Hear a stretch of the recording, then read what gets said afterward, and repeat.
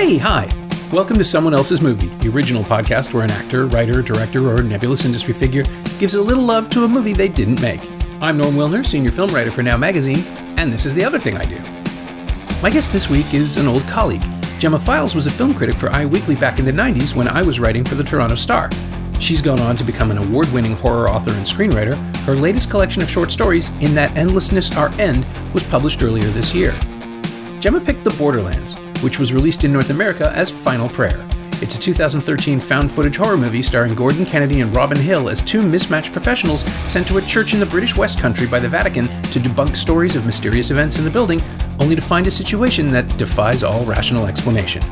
If you've never heard of it, that's okay. It was barely released in North America, the new title didn't help, and writer-director Elliot Goldner only made the one dramatic feature. He mostly works in television documentary.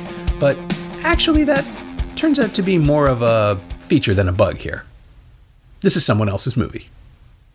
When I first said that I wanted to be a screenwriter way back when, and people asked me what kind of movies I wanted to make, I said, well, I want to make horror movies. And they'd say, what, like Friday the 13th? And I'd say, no, like Hellraiser. And nobody knew what that meant. Yeah. That tells you how long ago that was, you know? Yeah.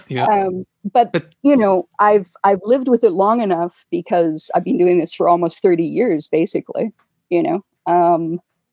I've lived with it long enough to be able to say horror is a spectrum of effects and it's a spectrum of emotions. And one of the things that I like about it is that it handles some of the most human emotions ever. Not just pain or the threat of pain, not just fear or the threat of fear for yourself or other people, but also, darkness, depression, a sense of foreboding, a sense of shadow, a realization that life is sweet because it ends. A realization that you didn't know how good you had it. And now you're suddenly in a situation where you're like, oh shit, Yeah. And even a sort of awe and a terror that is almost numinous, is almost that moment of the God appearing to you. Yeah. Well, that's the thing that I really want people to explore, and they never seem to in horror films where literal Satan is involved, where the devil is around. Doesn't that mean God exists? Don't Joss Whedon it and tell me God's absent and letting us fight for ourselves. That's fine. Supernatural, all angels are assholes, and God is a paperback writer, an absentee landlord, to quote the other guy. But those are fun. I have nothing against them, but this came up on an episode of I Hate It, But I Love It, where Jocelyn Getty and Kat Angus had me on as the guest to talk about Shyamalan's Signs. And that movie fascinates me because if you believe its premise, God is real and they're going to see their dead mom again, like that, or dead wife again. That there is a whole different level of storytelling that's just on the side, just off the frame. And the faith is useful, one way or the other. That faith is not a waste of your time. That having faith is not a waste of your time, and which I find fascinating because we live in an age where I don't know, it's an age of like fakery and debunkery and this idea that nothing kind of means anything. People just lie and nobody cares because we've been lied to 1,000 times before, and I don't understand how, on the political side of things, how people can be so upset and angry about stuff and yet not apparently give a shit about anything. It's like, and just laugh at people when they're like, you are completely making me feel like total shit by denying me my identity and denying me my rights and denying me my history. And they're just like, yeah, well, whatever, cry harder, libs. Right. You're just like, well, why should I care about your whatever? Why should I care about your supposedly sacred stuff? There is this sort of sense, and, yeah, there's a school of horror, which is about some bad thing comes from the outside and we meet it and everything is okay after that. It's like things were normal and okay, and then they got bad, and then we got back to the normal. But even in something like Poltergeist, which really, really seems like that kind of restorative horror, that kind of heteronormative horror, that kind of, normative horror. Yeah. Family challenge, still, family wins. Yeah, exactly. They're still not going to have a TV in the room with them for probably the rest of their lives. Because if nothing else, they know that the world is not the way that they thought it was. And that's an intrusion of something larger. And, maybe it's sacred, maybe it's physical, it could be parallel dimensions, it could be, ultrasound, it could be whatever, but, it could be that you're on top of a mountain, which turns out to be something completely different. Yeah. But, but the world is different than you thought it was. You had a very specific idea of the world, and then your mind was enlarged because your experience enlarged you. And I don't think that that's such a bad thing. And the weird part is that that's like the underbelly of horror. If you survive the underbelly of horror is, if you survive it. Yeah, if you survive it, it's the underbelly of horror. It shows you what you can survive. It shows you that you can survive knowing terrible things and having your world reordered. It also, sometimes it's not so much, wow, the world has monsters in it. Sometimes it's, wow, I guess I am what people would call a monster, but maybe that's okay. Maybe I am what I am. Yeah. Well, I mean, that's Clive Barker all over. That's his whole thing, right? Like, yes, having mentioned Hellraiser earlier, it absolutely is the embrace your. Oh, Nightbreed particularly. Yeah. I was going to say, I'm trying to figure out what it is. It's not embrace your inner monster. It's wear your monster on the outside. Yes, exactly. And, certainly that comes out of being gay. That comes out of, coming of age during the era of AIDS. It comes out of all that. But it also comes out of, it's like there's a heterosexual version of it in Cronenberg, where it's like, body horror is the thing that you think that you can't talk about because it will wreck you, coming out of you literally. And it doesn't wreck you. It just changes you. It just makes you something else. Mm-hmm. You saw Possessor? I did. Yeah. Yeah. I was really, really interested by that. I almost picked that, but I didn't. Okay. It's a film that I think right up until it goes full conceptual, I was on board. Mm-hmm. And then it just it didn't exactly lose me, but it didn't manage to come back from that for me. It was one of those things where the resolution that Brandon Cronenberg comes up with requires a sort of double-blind fake on the audience that doesn't seem practical, in addition to all the other stuff that's been going on. I don't want to spoil it for the listener, but no, absolutely, and neither do I. But the stuff with the kid at the very end, it's like, come on, when did that happen? You just showed me how difficult this is. And you had a person say that they can't do this anymore. But I guess that shows you how much of an investment she has in X, Y, Z. Yeah.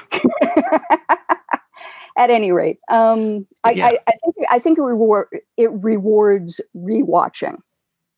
For me, I'm curious to revisit it actually now that it's showing up on the streaming services. But absolutely, that idea that the thing inside of you that you think that you can show to nobody because then they're all going to laugh at you. They'll laugh at your dirty pillows and the fact that blood is exploding out of your head and that you can move things with your mind. Like 5 years later, Carrie would have been an amazing X-Men. She would have been fine. She born in the wrong time, right? Yeah, absolutely. And had she been in the X-Men universe, that would have been an okay backstory. I mean, that's pretty much God, Cannonball's backstory. It's like, I lit myself on fire in the coal mine, and everybody blew up. It's like, God. So many mutant origin stories are, and I killed a couple of people, but they were bullies. Yeah, or I killed a bunch of people and I felt terrible about it. And I still feel terrible about it. Yeah.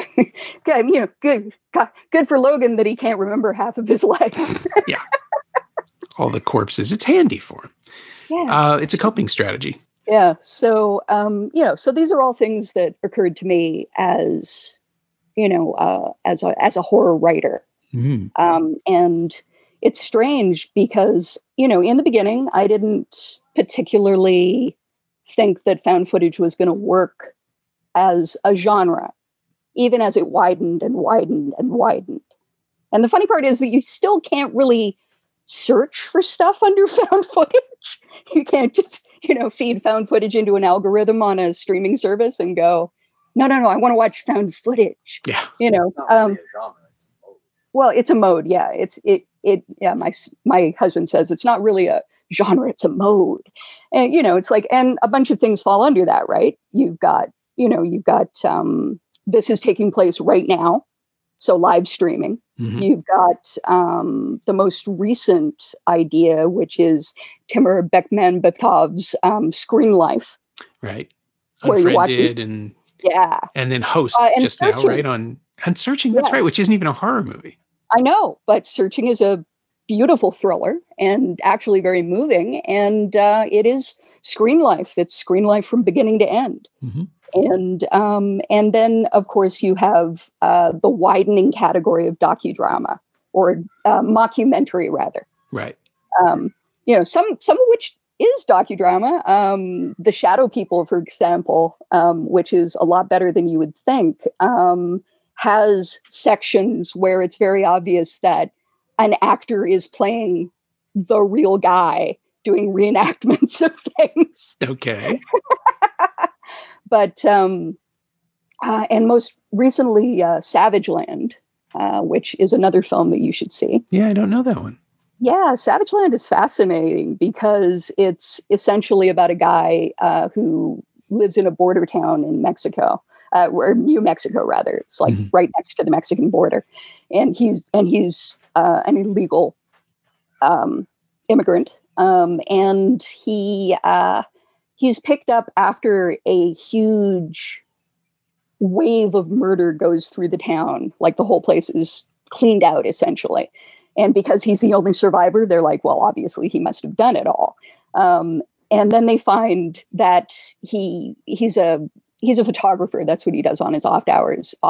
And they find that he actually shot a bunch of photographs that night. And so you're going through these still photographs and you realize that what he's taking photographs of are zombies. They're very obviously zombies, and everybody's like arguing about it. They're all like, it's like, my son could do that, on his computer, could figure out. It's like one of those deep fakes. Right. It's like, how would this guy know how to deep fake a zombie attack? And meanwhile, the one guy who's fighting really hard to get him out of jail is absolutely convinced that it's actually guys in Halloween masks who went down to Savage Land to kill Mexicans. Okay. It was like white guys in Halloween masks. He's like, yep, it's happened before and it's going to happen again. And you're like, it's zombies, man. The main guy is like so traumatized he can barely say anything in his own defense, as you would be. That's a great setup. I'm not aware of this. American film? American film, and I found it on Tubi. Cool. So, all right. I will go look for it. Yeah. I'm trying to figure out a way to hook back because there was something you said about the thing about being forced to confront the fact that the universe is bigger than you believed.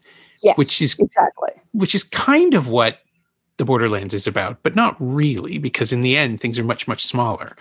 And both they're different, though. Yeah. They're different. Well, exactly. Both metaphorically and literally. Nobody's idea of how the universe is exactly correct. Yeah. So let's go to the borderlands. Yeah. So you have a film here where three characters offering opposing viewpoints, and somehow complementary as well. There are alliances being formed and broken up throughout. Three people show up in a small little place in rural England. The borderlands. Going to the borderlands. Probably between England and Wales, I would think. It looked like it, yeah. Looked like the Welsh borderlands. There's a signature, so dumb, but I know this. There's a signature fence construction that shows up in the Welsh farmland. Mm-hmm. And I thought I caught a couple of glimpses of it. And it's just a couple of the walls that they have near the church. But it reminded me a lot of Phil Rickman's work. Rickman is a guy who writes horror novels, but he also writes, I guess, thrillers, mysteries that often have a little bit of the supernatural going on in the background, and they're all along the border. Okay. So. And the story deals with, how can we put it? Catholic debunkery. People who show up to disprove miracles. Yeah, specifically, they are the Congregation for the Causes of the Saints. They investigate paranormal activity, re-applications for sainthood. Right. And they're called in by Father Krellick, who is the one priest in a very old church, which has just been reopened. It was not quite... desacredized, or whatever you call that. Oh, I know this. Deconsecrated, yeah. Deconsecrated. It was not quite deconsecrated, but it was allowed to lie fallow for a long time. In fact, since pretty much the 1800s, like the 1830s or something like that. Mm-hmm. Pretty early. And I think to some degree, because it's kind of hard to get to, you have to go across a cow field to get there. Yeah. as we find out. Yeah. Which is one of those great subtle horror moments where the place is secluded for a reason, that it's just quietly forgotten or overgrown. And, this is a movie that wears its inspirations pretty much on its sleeve. It immediately, someone just mentions going to look for Edward Woodward, and it's there's some other stuff towards the end that visually references a few other movies, specifically, or lovingly, really. But it is the kind of thing that encourages participation. Like it welcomes a sense of the history of these films and the weird Aleister Crowley craziness that happens in behind closed doors in churches where they shouldn't happen. Exactly. There's an aura of bad in the church. There is a definite aura of bad. And it's not just about, kids break in and, drink 40s and spray paint on it every night. It's, it just seems like it should have been left alone, and you're not entirely sure why. At least one part of it is probably Norman. So it's very old. Mm-hmm. It's like upwards of 1,000 years old. So, anyways. Yeah. I mean, we don't have to go through it beat by beat or anything, but I'm just setting the stage. And the characters are drawn, again, just well enough, right? That by the time the horror arrives, we already have a really good sense of how everyone will react. It's ingenious, right? Because if you have no money, it's the Jaws argument. If the shark doesn't work, you have to care about the people. Yes. And you have to build up these three characters. One of them loves rules. One of them loves being angry. And one of them is the young, the atheist, the young tech guy who's just there on the job, who is Robin Hill from Kill List, which it took me about half an hour to recognize. But that's a sort of, you cannot go wrong with these three archetypes, right? You put them in a room and they're immediately in conflict with one another, with or without the devil. Yeah. And, Deacon, the Scottish priest, the guy who loves being angry. I mean, he is a guy who has obviously been inside the church a long time, and his job is debunking spiritual activity, and it's eaten away at whatever there was of his faith, I think. And, so he's left in a strange place where he's got to be a priest. There isn't really anything else he knows how to do. But I think he does feel like what he does for a living is poisoning his sense of God, his sense that there's God in anything except maybe nature, but not absolutely. It's like, how do people react to God? Well, they cut little holes in their daughter's hands and, to fake having stigmata. And if they die of peritonitis, then they say things like, now you make my girl a saint. Yeah. And Mark, on the other hand, who is younger than Deacon, but above him, he is the guy who loves rules. He also absolutely believes in God, but he believes in God in a very structured way. And all the stuff that they get called in on annoys him in a completely different way. Yeah. It's the different way of like, what is all this medieval crap? It's like, this is the kind of, this is the kind of stuff that keeps people from joining the church in the first place. It's like all this devil stuff and all this, Satan worship and all this, whatever.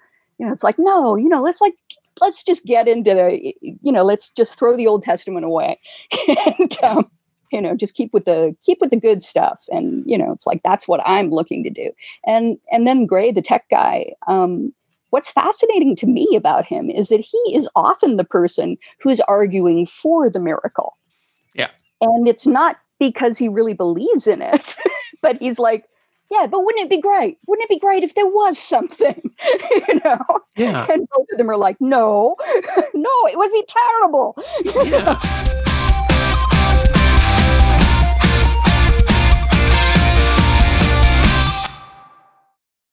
Well, Deacon and Mark are structured. Well, the reason they're in this story is because of the lines of work that they've chosen, both of which depend on them saying no, that there isn't anything. And that contradiction is the thing that fascinates me in all of these movies where an expert shows up to debunk something and is proven wrong, is what happens when you're proven wrong? What happens when you are presented with inarguable evidence that the thing you don't want to be happening is happening?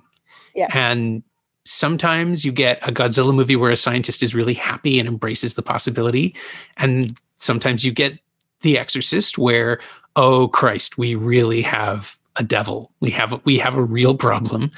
I guess my favorite moment is in all the Paranormal Activity movies is the scene about 2/3 of the way through the first one where the psychic shows up for a consult and leaves and just like, nope, can't be here. That spoke to the world that film had created so well. Yeah, exactly. It's like, I can't help you. And if I stay, it's just going to attack me. Yeah. And, you're doomed. So bye. Yeah. Gotta go. Yeah. And that actor just kills it. Like he's genuinely apologetic and nauseated and scared. And what is it, 90 seconds of screen time and you learn everything about this? He'll be haunted for the rest of his life by not being able to help them. Doesn't matter. Yeah. He's leaving. Yeah, he's gotta leave. And here, of course, you have three characters who just won't go, who just keep pushing because they need to know. And whether they want to prove it wrong or whether they, like Gray, get suckered into the possibilities. Yeah. They can't stop. Or Deacon responding to Gray. And going, on the one hand, I don't want to think that something real is going on. And on the other hand, fuck Mark. Yeah, it's true. Well, that's what I mean about the three of them being in perfect opposition to each other. They're accidentally egging each other on into this just because of their personality conflicts. Yeah, exactly. And, there's so many tiny things in this film that are done perfectly. We've gotten kind of used to glitches being shorthand for there's weird shit going on. Sure, yeah. But the glitches are choreographed in such a perfect way. It's not like, suddenly that you just, laid something down on the floor and shrugged it all over, to make things appear. It's more like, no, here is where the glitch happens. Here is where the glitch happens. What does that mean? Does that mean anything? And the way that it slides from Father Krellick sort of making something up to get people to come to his church. But what's the reason that he's making something up for people to come to his church? What is actually like, pushing him to make stuff up to come to his church. And then of course what we eventually come to, which is the very interesting moment that it slips into pure folk horror, where it's like, it's not about God and Satan per se, although we do have that horned figure on the the wall underneath the church. But, they're around. I think it's fair to say, like, this is a universe where there are actual personifications. They're just not in this movie necessarily for very long. Yeah, but it's much more the idea of, I mean, I particularly love the Exorcist that they bring in. Father Calvino. Lovely talking man. About how, he is a really lovely man. Up until a point. And, talking about there's so little we know about some things because the church has been very effective at destroying the knowledge that came before. It's sort of like if you brought in a bunch of conquistadors to try and fight something from, Mexica, Aztec mythology. Yeah. And they'd have to be like, sorry, we burned all those things. All the codexes, we just burnt them, and we didn't really learn how to translate them because we were like, it's just demon worship. Fuck it. Yeah. It's like, and here, you're dealing with something older, something much older, which is so far away in time from where they are now that they don't even have a name for it. They just have a symbol. Yeah. Which is something else that is a nice little reversal on the usual, where the experts have hidden knowledge and, the sacred books and all the secrets. It's so much more unnerving to think that these supposed experts just aren't prepared, that they don't know, that they've just been debunking rather than proving. Yeah. And in a lot of ways, when you're dealing with something which has a historical basis, something that gives it more reality is the idea that here's a lacuna. Here's where there should be something, but there's nothing there. And something obviously happened, but we don't know what it was. It's like, that's what keeps the Bell Witch going. Yeah, exactly. Like, what's that about? I don't know. Yeah. It's the ancient, it's the moment in The Ring, in the Verbinski remake of The Ring, where the kid looks at his mother and says, "You helped her?" Yes. It's just that one moment of, oh, I see. None of this makes sense. It does. It has a logic, but I was misinterpreting it. And, exactly. And in the original Ring, the thing about, frolic and brine, goblins be thine. Right. Which obviously, it reminded me very much of, you remember when there was the Pearl and the Mandarin, and you used to be able to, go see Hong Kong movies straight from Hong Kong. Oh yeah, the uncut stuff. The uncut stuff. They were always subtitled. The subtitles were very weird, but you could always kind of figure out what was going on. But every once in a while, somebody would say something which made no sense at all, and you'd be like, I think that's a joke in Mandarin that got translated into Cantonese and then into English. And you're like, and everyone around you would be like, ha ha ha ha ha, and you'd be like, okay. Yeah. Clearly it lands for some people. Yeah, exactly. So frolic and brine, goblins be thine is very much like that for me, where it's sort of like, okay. All right.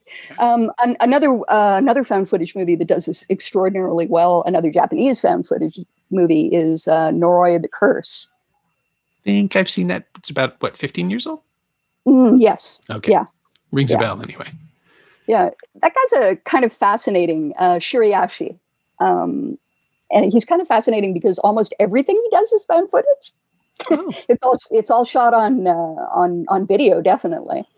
And I've seen so far 2 films of his that I think are absolutely great, and the rest of them are okay. Definitely Noroi and Okotu, which is almost like a sidequel to Noroi because the guy with the tinfoil hat pops up again. Okay. But in both cases, it's like something happened. It was a long time ago. We buried it. And we don't really know what that thing is anymore because everybody was like, no, let's all forget about that. You know, it's like people lived in an area that's under a lake now, and they made a demon, or they made a fetch or something. Like, it was a kind of magic that nobody does anymore. Or is this useful to know this? You know, it's like, maybe it's not, because you can't really do anything about it. Yeah. So it's like you run up against that, you know, that thing that occurs in history where you're like, what happened between here and here? We just don't have any record from that. Yeah. And it's like, we know that Ea Nasir used to cheat people, you know, but between here and here in Babylon, we just don't know about anything else. Yeah, there's just some bones. And, you know, we assume they were left here on purpose. It's runes and relics and all the fun stuff. I mean, and the ultimate revelation in the Borderlands is that there is a sub basement full of horrors that have happened long before, or maybe not that long ago. And well, exactly. Yeah, this is the thing. I mean, you know, some of the, I would think that if all of those bones dated back to the 1830s or whatever, a lot of them would be gone. But, obviously there's a sort of signal that comes out from this place where it's like, I want you to do this. I want you to, you know, take your kids and, you know, put them in cages and give me their blood and all this and all that. But also, you know, where does this thing come from? And it's this fascinating, almost, I don't know, Alan Moore-like image of the worm under the hill. Mm-hmm. It's like that, you know, it's like, it's not so much a god as some huge kaiju-sized Cthulhu, you know, under creature that possibly can project telepathic, you know, ideas into people. If you're dumb enough to come and squat on its hide for a while, you know, it's like, so Father Krellick, why don't you get people to come to this church? Kids, why don't you get kids to come to this church? Oh, yes, that sounds good. You're God, right? Yes, I am a god. But if you go down far enough, you discover essentially that you're inside the gut of this thing. It's like you crawled up a tapeworm's ass. And thus leading to one of the most horrifying endings that I've ever seen on anything. Really? It's funny because I had seen Kermode say that it goes somewhere. We talked about this before, like a couple of weeks ago. My big problem with found footage is knowing that nothing can happen until the last 2 minutes. Because if it's found footage, there's a reason someone lost it, and you can't lose it till the end. Yes. So it's not that I didn't enjoy it, and it kind of went exactly where I thought it was going to go in the end, because it's just about isolation. Once people go down those stairs, they're not coming out. Yeah. But it didn't strike me as, I guess it's just that I don't have that claustrophobia button, but I was intrigued. It's the claustrophobia button, but it's also the idea of being melted by stomach acid. I mean, that's not pleasant. It's not something I look forward to. It's not pleasant, obviously. It's not something to look forward to. But also, you know, to be frank, I don't want to either be Gray screaming in the dark, you said there was nothing, you said it didn't exist. Yeah. Or Deacon having to, you know, like hold on to Gray's disintegrating hands. And he can't say anything, you know, except, you know, to start doing the Lord's Prayer. And that's about it. You know, it's like there's no, you know, it's one thing to die. It's another thing to die in total despair. And it's another thing to die not being able to console someone that you really have to think that you got killed. So it's more of it's the existential dread and the collision with hopelessness and not faithlessness exactly, right? Because faith is being confirmed for somebody, just not you. Yeah, faith is definitely being confirmed for somebody. And to some degree, the fact that, you know, I don't see it as a defeat that Deacon begins to pray at the end. To some degree, what else is he going to do? He's a priest. But, I think that this moment for him confirms, as you say, that there's something, and therefore there must be something else. It's what that wonderful line from Dusk Till Dawn. Those things straight out of fucking hell. And if there's a hell, Jacob, it's got to be a heaven. Got to be. Yeah. It's like, I'm a mean servant of God. I still like that movie. So do I. It's so much fun. And again, one that's about ancient evil sort of bothering the present day in an unexpected fashion. And a world where your worldview gets enlarged. I remember having it wasn't really an argument. It was more like just a conversation with Roger Ebert, where I said, well, isn't it possible that this is a world where, crime and vampires just exist in the same world and you didn't know it until then? He's like, yeah, I guess you could see it like that. But, I was just enjoying the crime so much. It's like, well, I can't fault you for that. It was good crime. Yeah, but the fun of From Dusk Till Dawn is now the mashups are baked in, right? So a film doesn't change gears that way anymore. No. But I remember being so thrilled when it turned into a monster movie, because what's this title supposed to be otherwise? Of course there's going to be something scary. Yeah, exactly. And, if it had just stayed a Tarantino-esque, Rodriguez-esque, hostage picture. Criminal shenanigans, picture, sure, that would have been fun. But I love the fact that, again, we'd be made to care about those characters, and now they end up in the Titty Twister. Yeah. Getting ground down like fine chunk. Sometimes a movie just knows what people want. Absolutely. That is absolutely true. And for me, with the Borderlands, with Final Prayer, it did give me what I wanted. And, even if the absolute end, to some degree, it's like, well, it's the last 15 minutes. Where are we going to go? We're not going away. Yeah. We're going down into the church, down into the gullet, down into the, down into the worm. Oh shit, we went up the worm's butt. Oh no, what? Yeah. But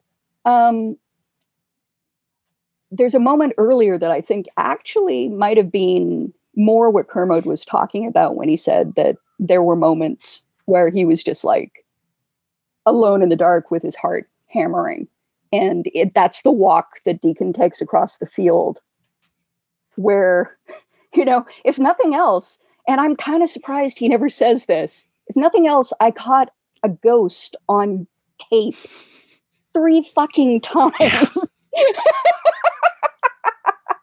But yeah, he's like, he's going across the field in the dark, treading on cow shit, hearing every once in a while what seems like the trail of a voice. Yeah. And looking up, and it's there for like a microsecond, and then, where am I? Where have I wandered? What am I, it's like, what am I following? Should I go back? No, I have to go on. And a lot of that has to do with, I guess, the bass note of horror for me, of like, there's something almost Arthur Machen-like about the Borderlands. And that is not something that I say very often. Machen is a person that I think, like now we've done Lovecraft to death. I think people should move on to Machen. There's moments in the Borderlands that are almost white people like in their weirdness, their completely strangeness, where you're like, well, I've just wandered somewhere. I don't know. Yeah, is that grass? Are those bones? Are those rocks? Are the rocks talking to me? Is that flower over there singing? Yeah. I just saw Ben Wheatley's film In the Earth a couple of weeks ago, and it is the very definition of, I should just not be here. Cinema. Oh, I so want to see that. Yeah, it's really good. I'm desperate desperate to see that film. Well, by the time this comes out, it will have made it to VOD. Okay, good. I think there's a way you could see it as a sequel to A Field in England, but you probably shouldn't. Like, it would bring up too much in the way of expectations. But there's a reference to something that happened in 1640, and you're just like, it's like 2 years early. Yeah, maybe it's the same mushrooms. I don't know. Maybe not. But it's very, very smart about what it does, and it does go into like the full-on experiential psychedelia again. And it's been a while since he's done that. So yeah, cool. Yeah, it was a lot of fun. Yeah, super cool. Yeah. So horror always is about locating people on the ground inside of something that they know can't happen, and trying to describe it as though it can happen. Mm-hmm. And if it happened, what would it be like? What would you hear? What would you see? What would you smell? How would it feel, etc.? And yeah, there's a lot about the Borderlands that really captures everything that I want out of that kind of experience. And, some of the stuff that I've done, I don't know how much of my stuff you got to read, but probably the three things that I'm most well known for are a short story that I wrote called The Emperor's Old Bones, a novella or novelette, I'd say novelette, that I wrote called, with my husband, actually, called Each Thing I Show You Is a Piece of My Death, and my novel experimental film. And in each of the latter two, there is a real attention paid towards trying to essentially make a found footage experience on the page, to describe haunted footage, to describe, what it's like to find something on the internet and pursue it and fall into a click hole that becomes one of those weird lacunae where you're like, should I be looking at this? Is this a good idea? I'm not absolutely certain. And, and some of that comes out of my background as a film critic, and the interest that I have in film, and particularly Canadian film, but a lot of it also comes out of just how immediate and almost corporeal the action of watching a film can be. You're completely rooted inside of your meat suit, looking out through the holes in your skull with your wet electricity charged brain going a mile a minute. And meanwhile, what are you looking at? You're looking at light on a wall. You're looking at something completely flat and completely not there, almost ghostly, but it's having an effect on you as if you were taking a drug or running a marathon or getting threatened in real life. And, that's something that I've always been interested in. And I keep returning to it again and again and again. And in a lot of ways, I think that's what I find so fascinating about found footage movies. Because you are there. Yes, you are there. Yes. Yeah, exactly. You are there right now. You wish you weren't. Oh, God.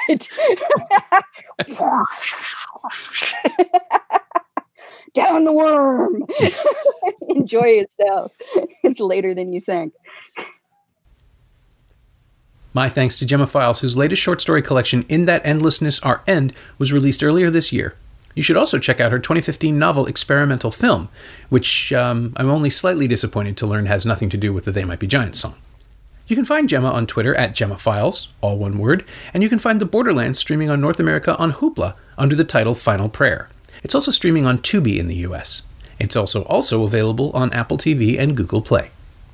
As always, you can find me on Twitter at Norm Wilner and elsewhere on the internet at nowtoronto.com, where I host the Now What podcast and I write the weekly Now Streaming newsletter, to which you can subscribe at nowtoronto.substack.com. And you can find this podcast on Twitter at Semcast, SEMcast, and on the web at someoneelsesmovie.com. Our theme song is by The Last Year. If you like it, or the show in general, please say so. Leave a review on Apple Podcasts or Google Podcasts or wherever you've been enjoying us. Every little bit helps, it truly does. And check out the other shows on the Frequency Podcast Network while you're there. Stay home, watch movies, wear a mask if you go out, get your shot if you can. I'll see you next time.